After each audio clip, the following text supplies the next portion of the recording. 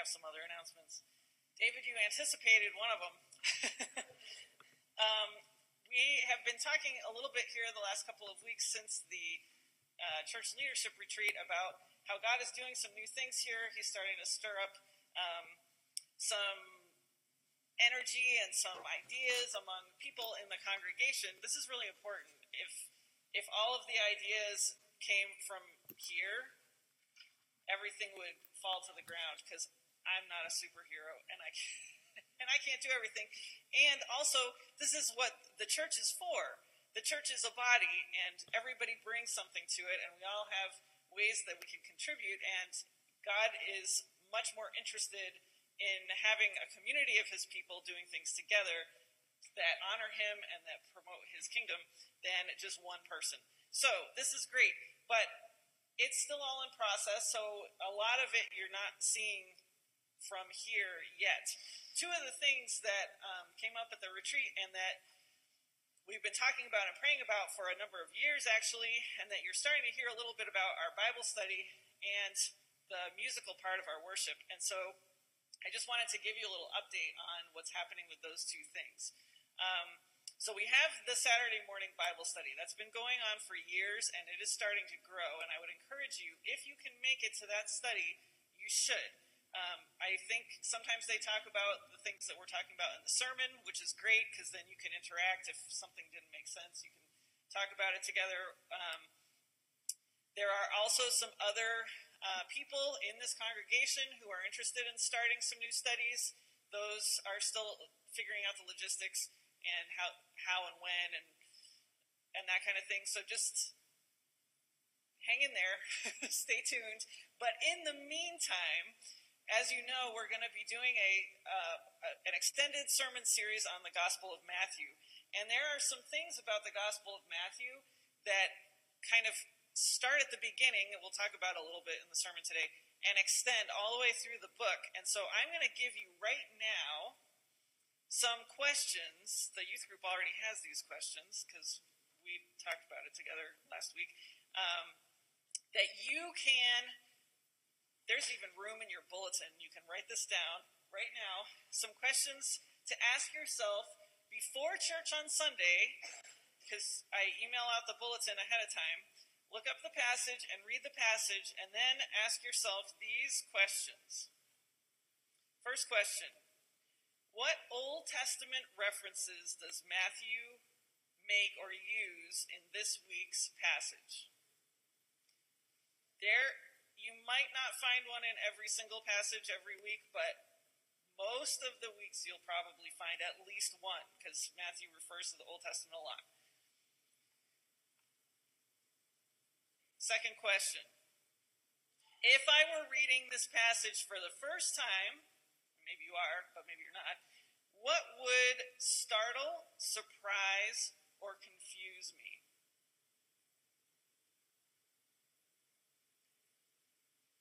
And third question: in this passage, where do I see God using small, ordinary people, things, or circumstances to do or set up big, extraordinary things?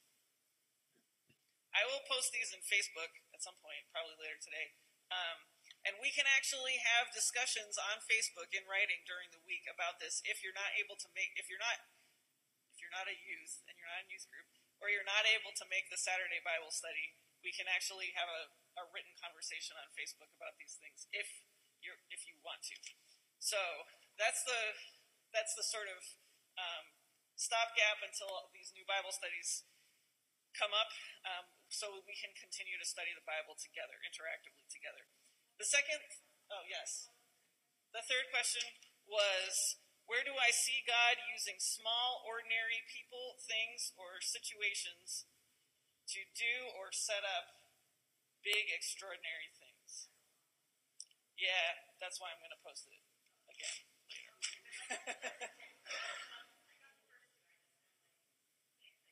That's okay. I'll put them up there. I'll put them on the main page too. Although someone may need to remind me, because my remembering between now and the end of church that's a toss-up. The next thing is the worship, the musical part of our worship. I was told this morning, there's still a lot of doths and thous in the hymns that we're singing today. Yup. Also, they're going to continue to be. We're not getting rid of the old hymns. Let me just say that because I think it's important to remember these hymns have been around in the church for a long time, and there's a reason. They tell the truth about God, and they are part of our history as the body of Christ. We're not getting rid of them. As far as incorporating new stuff or a variety of things, that needs to happen too. That's a work in progress. As David said, there's a group that's meeting on Monday nights, and they're practicing.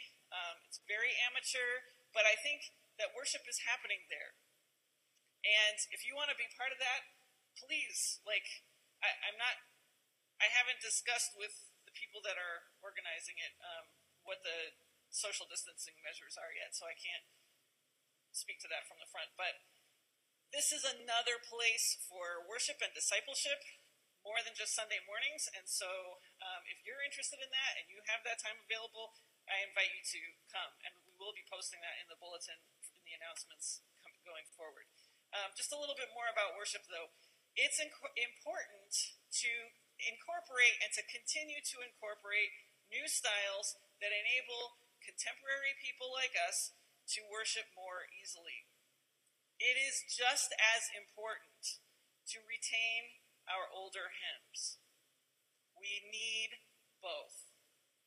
There are people for whom it is easier to worship with the newer songs, but there are also people for whom it is easier to worship with older songs, believe it or not.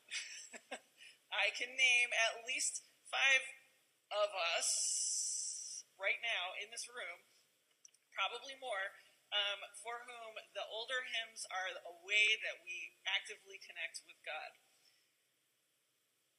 Also, the older hymns connect us with our church throughout the world, throughout time. The church is not a time-bound institution. We're still connected to the people in our past. We're actually going to talk about this in the sermon too. Some music, either old or new, is not going to really speak to everybody's heart all at the same time. That's okay because worship is a discipline before it becomes second nature. And everything that we learn from God, the Spirit empowers it, but we have to discipline ourselves to read the Bible, we have to discipline ourselves to pray, we have to discipline ourselves to worship. Eventually, it's going to come second nature, and it's not really going to matter what style of music we're singing because you're connecting with God. But we have to practice. So if we're singing a song that doesn't really do it for you, well, first of all, it's not really about you. It's about God. And so try to find a way to connect with God through that song anyway. Eventually, it will be for real. We'll continue to update you. You eventually, in a few weeks or maybe months, you'll see some more people up here helping to lead new songs or old songs in different ways. I think it's exciting. Worship is important. God is honored through worship, and the kingdom is built through worship, and defended through worship, and protected through worship. This is where we get strengthened. This is actually how we fight the spiritual battles in our lives. So it's important, but it is going to take process. God does things really suddenly that he's been building up over time. So we're gonna cooperate with God in this process, however long it takes, and then all of a sudden it's gonna bloom or explode or whatever God's gonna do. But it will be good. So sorry, a little extra message today, but I think it's important because this is about our whole community, and we need to continue to think about these things together and wrestle with them together. So.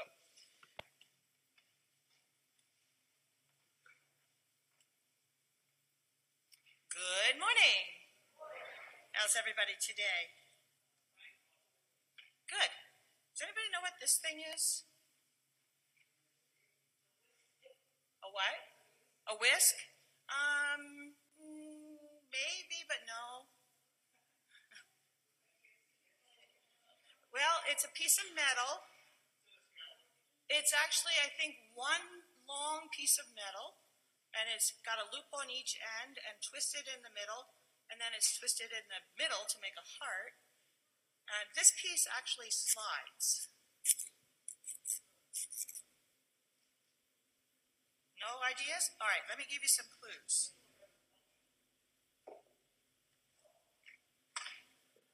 Any ideas now? Yes. These candles are wonderful, except when you try to light them when they get too low. Right? You ever try to do that? Here you go. Trying to get it in there? It just doesn't work, does it? But this handy-dandy little gadget is perfect for that. So if you take a match and you stick it in these little corners here, this little thing, and slide this up as tight as you can, it lengthens the match. And then you can strike the match and light your candle without burning your fingers. Pretty handy-dandy thing. It's about the only thing that it's good for. I've never actually tried to use it as a whisk, but I suppose I could try. Although I'm not sure I really want to. But it has a purpose. Its purpose is to help me light my candle. And I was thinking this week about things that have purpose. And then I was thinking about Joseph and Joseph's purpose. Why do we need Joseph in the story of Jesus' birth?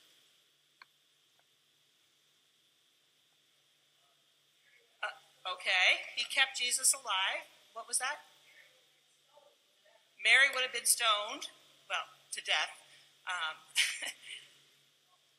Say it again. He needed a human father. There's something else that he needed. See, okay, we had the whole issue. God didn't need Joseph to make Jesus because the Holy Spirit took care of that. But he needed someone to help Mary raise him. And he also needed to have some sort of trade, I think, because after the section in the scripture where it talks about Jesus going to the temple at age 12, that's the last reference we have to anything about Joseph. So we don't know what happened to Joseph after that, but perhaps Jesus, being the oldest child, would have to step up and do something to help support the family. So perhaps learning the trade of carpentry from his father, Joseph, would have been good for that. But there's one really important purpose for Joseph. And that was in the part of the first chapter of Matthew that we didn't read today, where it traces Jesus' family tree. And Joseph was descended from David. And that was the important thing that we needed. His purpose was to connect Jesus to the line of David, which is what was promised in the scriptures in the Old Testament. If you look at the genealogy in Luke, you kind of get a slightly different version of the family tree. And from what I've read and studied, it looks like the Luke version follows Mary's line, which also includes him in the family line of David, blood-wise. But the lineage line, the connection, when Joseph named Jesus Jesus, he was claiming him as his son and connecting him in that line to King David. So Joseph had a purpose. He connected Jesus to King David. He provided an earthly father and guide for Jesus, gave him a trade, and he loved him. We have purposes too. God has created us each with a purpose. We may or may not know what our purpose is yet, but he's got a purpose for each one of us. We just need to listen. Joseph had made up his mind. He was going to say, well, I'm sorry, Mary, this isn't going to work, but I'll be nice and just do it quietly, until the angel said, no, don't be afraid. I've created you for a purpose, and this is the purpose that I have for you. So don't be afraid. Go ahead and marry Mary, be the father of my son, and it will go well with you. So don't be afraid. When God leads you somewhere, he's got a purpose for you, and he will lead you through it and give you grace. Let's pray. Dear Lord, we thank you that you do have a purpose for each and every one of us. We may or may not know what that purpose is now, but we know that you will reveal it to us in the right time. And you will give us the skills and the gifts to do whatever it is or be whatever it is that you are calling us to be.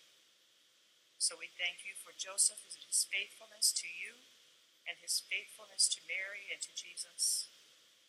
And we thank you that Jesus is faithful to us and you are faithful to us. So we thank you in all of this in Jesus' name. Amen. Let's pray. Our Father, thank you for today. Please open our ears and our hearts and our minds to hear from you, and let it make a difference in our lives. In Jesus' name, amen. How many of you know anything about your own genealogy? It seems like there's a lot of people here, and it also seems like there are a lot of people out there, wherever that is, who are interested in finding out. If you don't know about your genealogy, there are all kinds of places you can send your DNA to, and they can look and see what ethnicities you come from and that kind of thing. What is it that is so interesting about genealogies? They're complicated. Okay.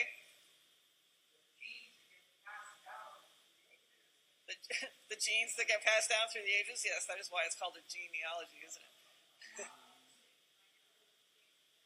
It is interesting to find out who came before you. I was actually kind of hoping Ray was going to be here today because I thought he might be interested in this and have something to say about it, but maybe next time. Anyway, my great-great-grandfather was a horse thief. And one of his sons, my grandmother's Uncle Sebe, shot his lover's husband in a street in the Wild West of Colorado. Yeah. So that's in my history. These things, that kind of story makes for an interesting story. It's complicated, as Sandy said. It's interesting. It makes for, you could probably write a decent novel about it. Makes a good movie. But the real life fallout from that kind of lifestyle is rough. Uncle Sebe ended up having to flee for his life because he was an adulterer and a murderer. He ran to California and spent the rest of his life washing dishes in a restaurant somewhere. He was completely cut off from the rest of his family, I think. One person in the family maybe stayed in touch with him by letter. It might have been my grandmother. But it didn't end up too great for Uncle Sebe. And a lot of us have things like that in our past. Sometimes it's in our past. Sometimes that's us. Sometimes it's in our family history. Here's the thing, when God enters the family tree, something different, new, and good happens. So God entered my family tree, on that part of my family tree, in Uncle Sebe's brother, my great-grandfather James. I knew him as Grandpa Brobeck. I texted my dad last night, whose name is James. I said, what was Grandpa Brobeck's name? And he said, Jim. And I was like, oh, why did I not know that? Grandpa Brobeck went to church one Sunday to pick up girls, and instead he picked up the Holy Spirit and became a solid Christian.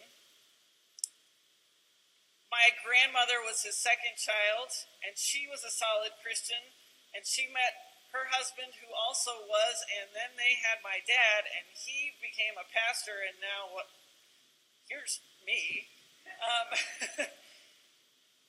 The Bible isn't kidding when it says that the sins of the father get passed down to the children, but God shows love to the 1,000th generation of those who love him. And so we have my dad and me and countless other people in families like ours quietly serving God. We're not making names for ourselves. We're not famous, neither of us. None of us. But quietly serving God, if we do that, God can still establish his kingdom through not very impressive, not very special people, because God entered the family tree. Anybody, can use our family history like a cage. And we can be caged in our family history, and we can say, I'm stuck in this cage and I want to get out of it, and you can resent the cage. It can become the focus of your life. Or you can pretend it's not there. No, me? What? I'm not in a cage. I don't have anything to do with that past. It could be a really enclosed cage, or it could be a big cage. We can make our cage quite fancy and quite comfortable, and we can talk about it. Either way, it's a cage. And in that cage, that is where, we were talking about empire and kingdom last week, that is where empire starts, in the cage of our families, in the cage of our history. Sin starts there, envy, deceit, power plays, idolatry, all of that starts in our families. Good or bad. It starts in the home. It started with Cain and Abel. That was in their family, right? Neither airing our family's dirty laundry nor shoving it in the basement and locking the door is going to help free us from the cage of our past or from the way the world works. The only thing that's going to free us is when God is with us in our personal or community, church, city, nation, history. Community, we are part of our personal past and we're part of our community's past, good or bad, we're part of it. And good or bad matters less than whether and how we allow God to infiltrate our history. As we allow God to do that, he will connect us more closely to our heritage and at the same time free us from the cage of it. He will free us from the bondage of it. The light shines in the darkness, and the darkness has not overcome it. In fact, when the light shines in the darkness, the light becomes all the brighter. And so, we meet Joseph today. He is from a line of kind of sketchy ancestors. I was going to try to read this whole genealogy to you. I didn't want to make Barb do it, because although Maddie did a great job in youth group the other day. But I don't think I'll take the time. But if you have the Bible in front of you, you can look it up. You'll see some famous names in there. There's Abraham, Isaac, and Jacob, of course, and Judah, and Boaz, and Ruth, and King David. And then the names start to get, unless you know the Bible super well, the names start to get less and less familiar as you go on. There's Solomon, and you might have heard of Hezekiah, and maybe Zerubbabel, but it starts to peter out after a while. There are some interesting stories in this genealogy.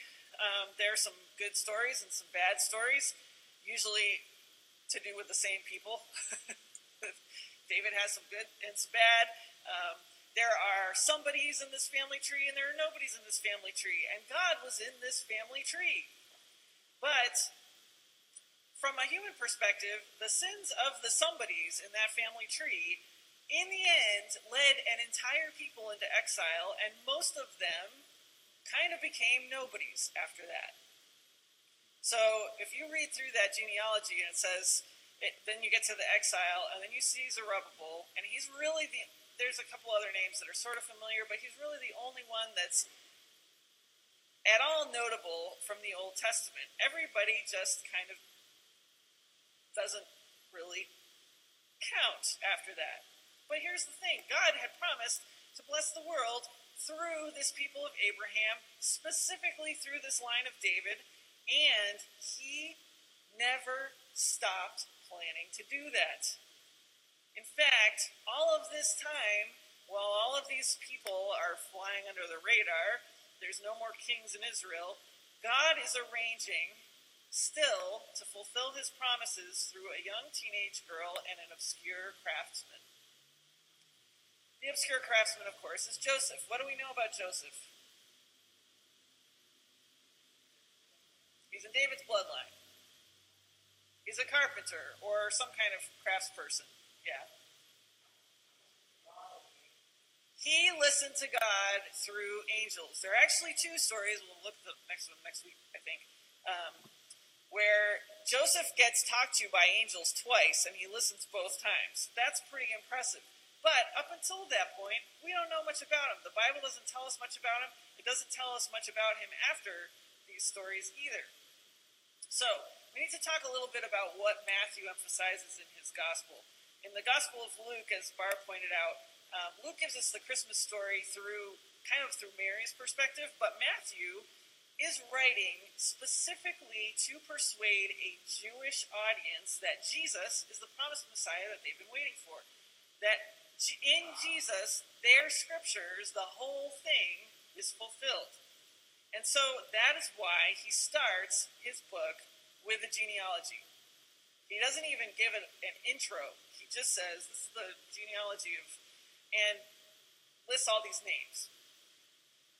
What he's saying by doing that is, hey, Jewish brothers and sisters, this is the pedigree of Jesus, who is the Messiah, our Messiah. This genealogy is a birth announcement for Jesus. Matthew is so convinced that there is an unbroken line from the Hebrew scriptures all the way through into the life of Jesus that he is writing an entire book about it. But the reason he's writing this book is because he knows that even though he's that convinced, a lot of his fellow Jews are not.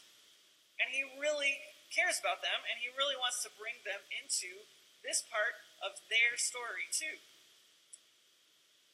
Part of the reason that many of the Jewish people at that time and to this day don't believe that Jesus is the Messiah is because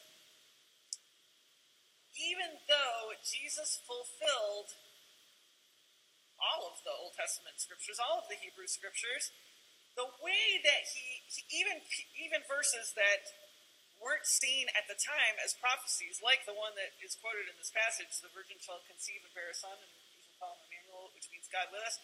It is unlikely that people before Jesus saw that verse as a prophecy, because it's part of a story about Isaiah and his wife having a son. And so they maybe didn't think about that as a prophecy, but Matthew's saying, yes, it's about Isaiah and his son, but actually, Jesus fulfilled this too. Jesus completed this. You didn't know it was a prophecy, but the whole Hebrew scriptures is so much about Jesus that even this part is about Jesus. So even though Jesus fulfilled all of the Old Testament scriptures, he did it in ways that nobody expected. And so Matthew tells his story, the story of Jesus, in the same way that King David wrote Psalm 8 that we talked about last week. In Psalm 8, David says, God is our majestic king. And in Matthew says, Jesus is our long-awaited anointed king. And in Psalm 8, David says, creation displays God's grandeur, and yet God establishes his kingdom through, as the Bible Project guys say, the helpless dirt creatures, and baby Babel. And Matthew says, Scripture displays Jesus' grandeur as the anointed one, yet he establishes his kingdom through nobodies and baby Babel. Here's the thing. Joseph has a pedigree, but no one would have heard of him or his immediate ancestors if it weren't for baby Babel. Joseph and Mary are betrothed. And then Matthew tells us she was found to be with child by the Holy Spirit. First of all, we need to understand that betrothal in the New Testament times meant basically Mary and Joseph were married. The level of their commitment was so formalized and kind of legalized that to break that commitment was to break a marriage. The only thing that was different was they weren't yet living together and they weren't, to be frank, sexually active. So, she's found to be with child by the Holy Spirit. Does Joseph believe that it's by the Holy Spirit? We don't know. I always assumed he didn't, although while I was working on this, it started to occur to me that he might have actually believed her. If he didn't believe her, if he thought she was pregnant but it wasn't by the Holy Spirit, then that means she either cheated on him or she was raped. And either way, she's lying. But the thing that makes her lie even worse is she's blaspheming. She's attributing her sin or her really bad situation, or an abusive situation, to God. She's saying, I'm pregnant, God's responsible, and if she's lying, that's a huge lie. Unlike some of his ancestors, Joseph, as Matthew tells us, was faithful to the law.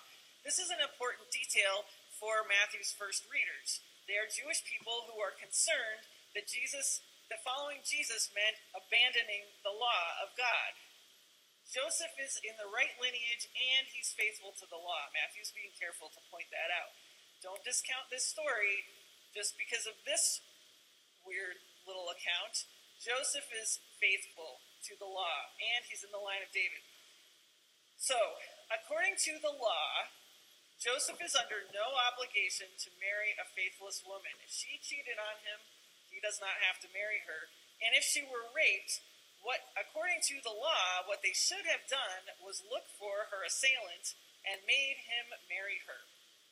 That sounds really problematic to modern ears, and it kind of is, but that's another conversation for another time.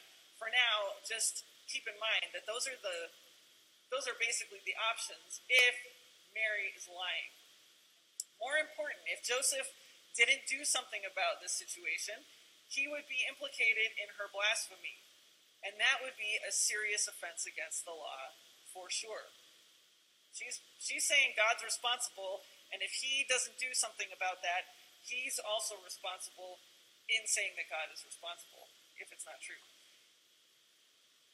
If he believes her, that's a whole other situation. If she says to him, Joseph, I'm pregnant, it's by the Holy Spirit, and he trusts her enough to think that somehow she's telling the truth, unlike others of his ancestors except for Boaz, Joseph also is committed to her well-being. He doesn't want to expose her to public disgrace. And if he believes what she's saying, the fact is, she has experienced something that no human being has ever experienced before, or since, and Joseph would have no way of knowing if he's even allowed to marry her, or touch her, or be involved with her in any way. When humans come into contact with the vessel of God, they die in the Old Testament. There's a story about this in 2 Samuel 6. They're trying to bring the Ark of the Covenant of God, which is supposed to be God's throne. They're trying to bring it back into the people of God, and it topples off a wagon, and some guy who's trying to help goes to push it back so it doesn't fall on the ground.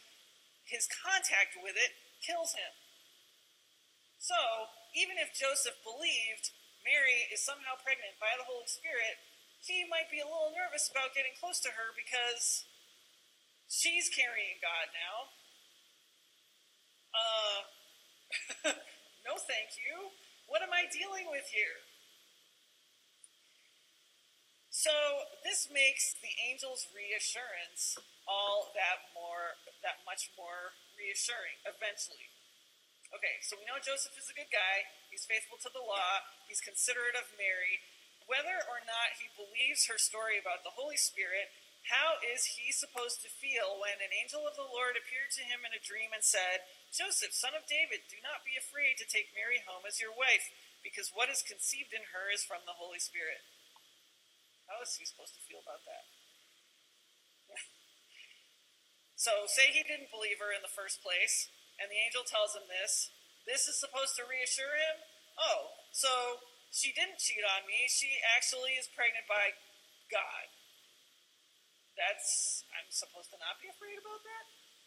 Or say he does believe her. What is conceived in her is... So this is another way that you could read this. Joseph, son of David, do not be afraid to take Mary home as your wife, because what is conceived in her is from the Holy Spirit. Don't be afraid because of that. Why not?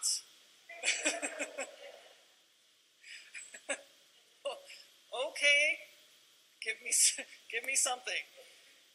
Mary, interestingly, has the same reaction in Luke 1 when the angel tells her that she's favored by God. She is greatly troubled, it says, which I feel like is probably an understatement.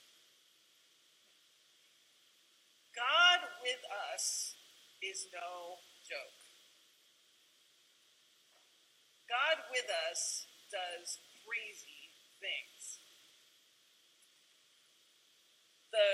The verse that quotes Isaiah, Matthew says, all this took place to fulfill what the Lord had said through the prophet, the virgin will conceive and give birth to a son, and they will call him Emmanuel, which means God with us.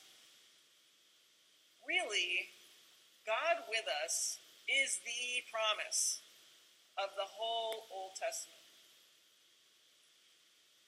John Goldingay, interestingly, not in a commentary about Matthew, but in a commentary about Joshua, which is the same name as Jesus, says, in modern English, I will be with you is inclined to suggest that we will have a sense, he means a feeling, that God is with us. So if we read God says, I will be with you, we imagine that we're going to feel something like something comforting, like God is patting us on the back or something, or maybe giving us a hug.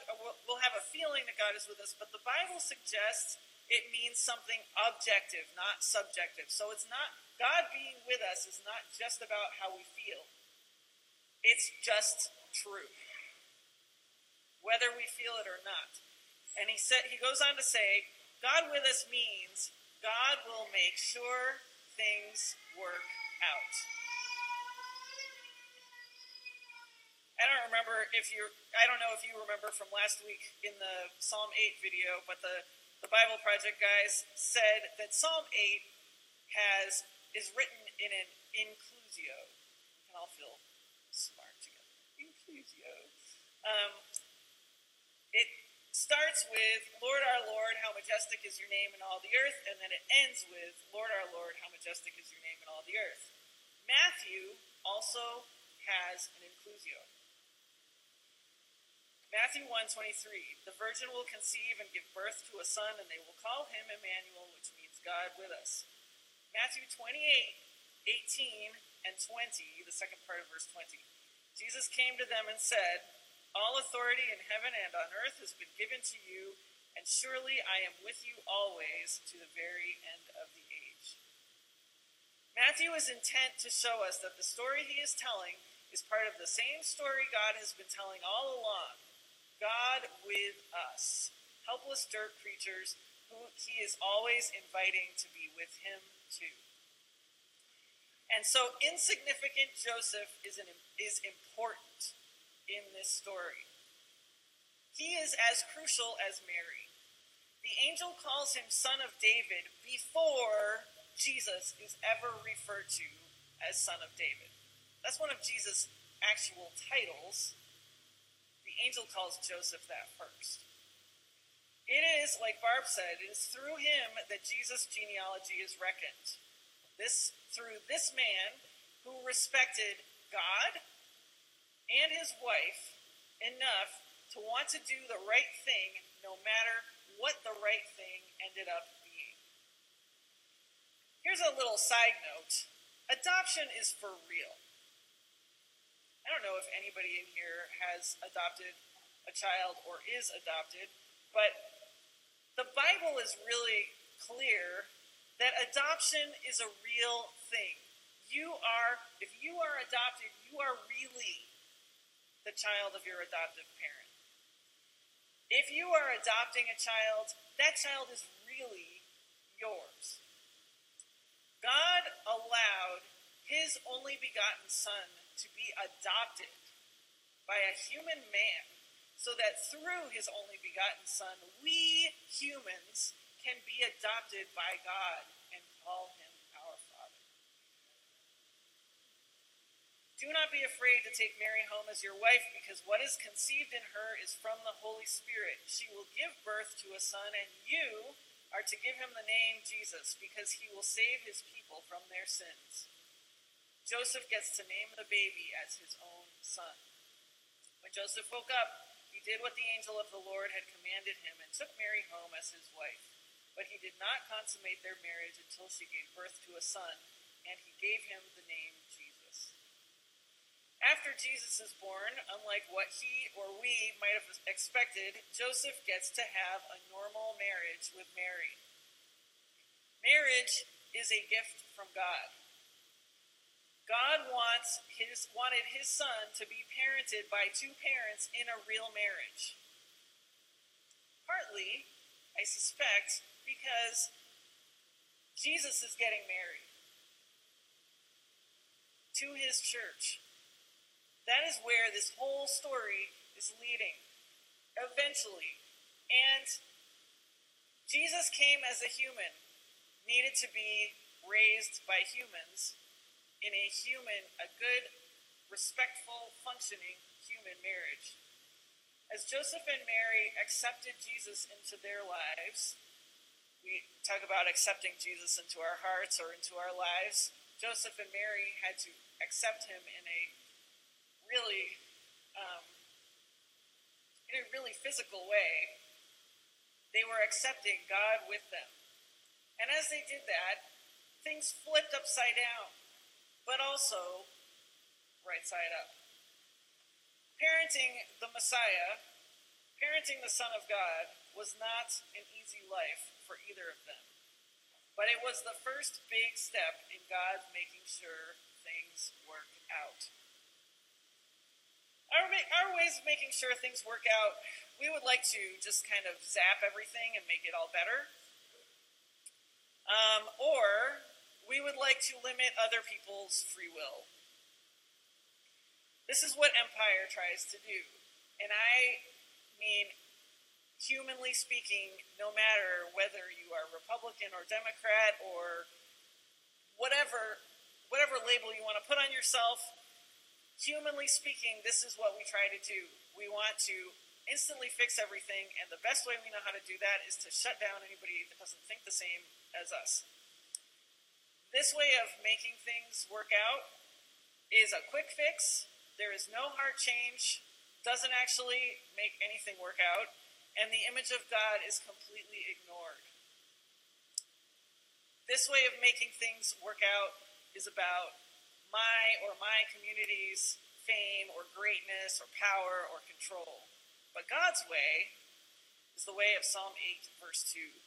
Through the praise of children and infants, you have established a stronghold against your enemies to silence the foe and the avenger. God made himself vulnerable, and he made Joseph and Mary vulnerable too. Mary had to risk being misunderstood, isolated, and shamed. And then later, seeing her son persecuted, tortured, and killed. Joseph risked being misunderstood and sidelined. This seems upside down. Why would God ask people to go through this?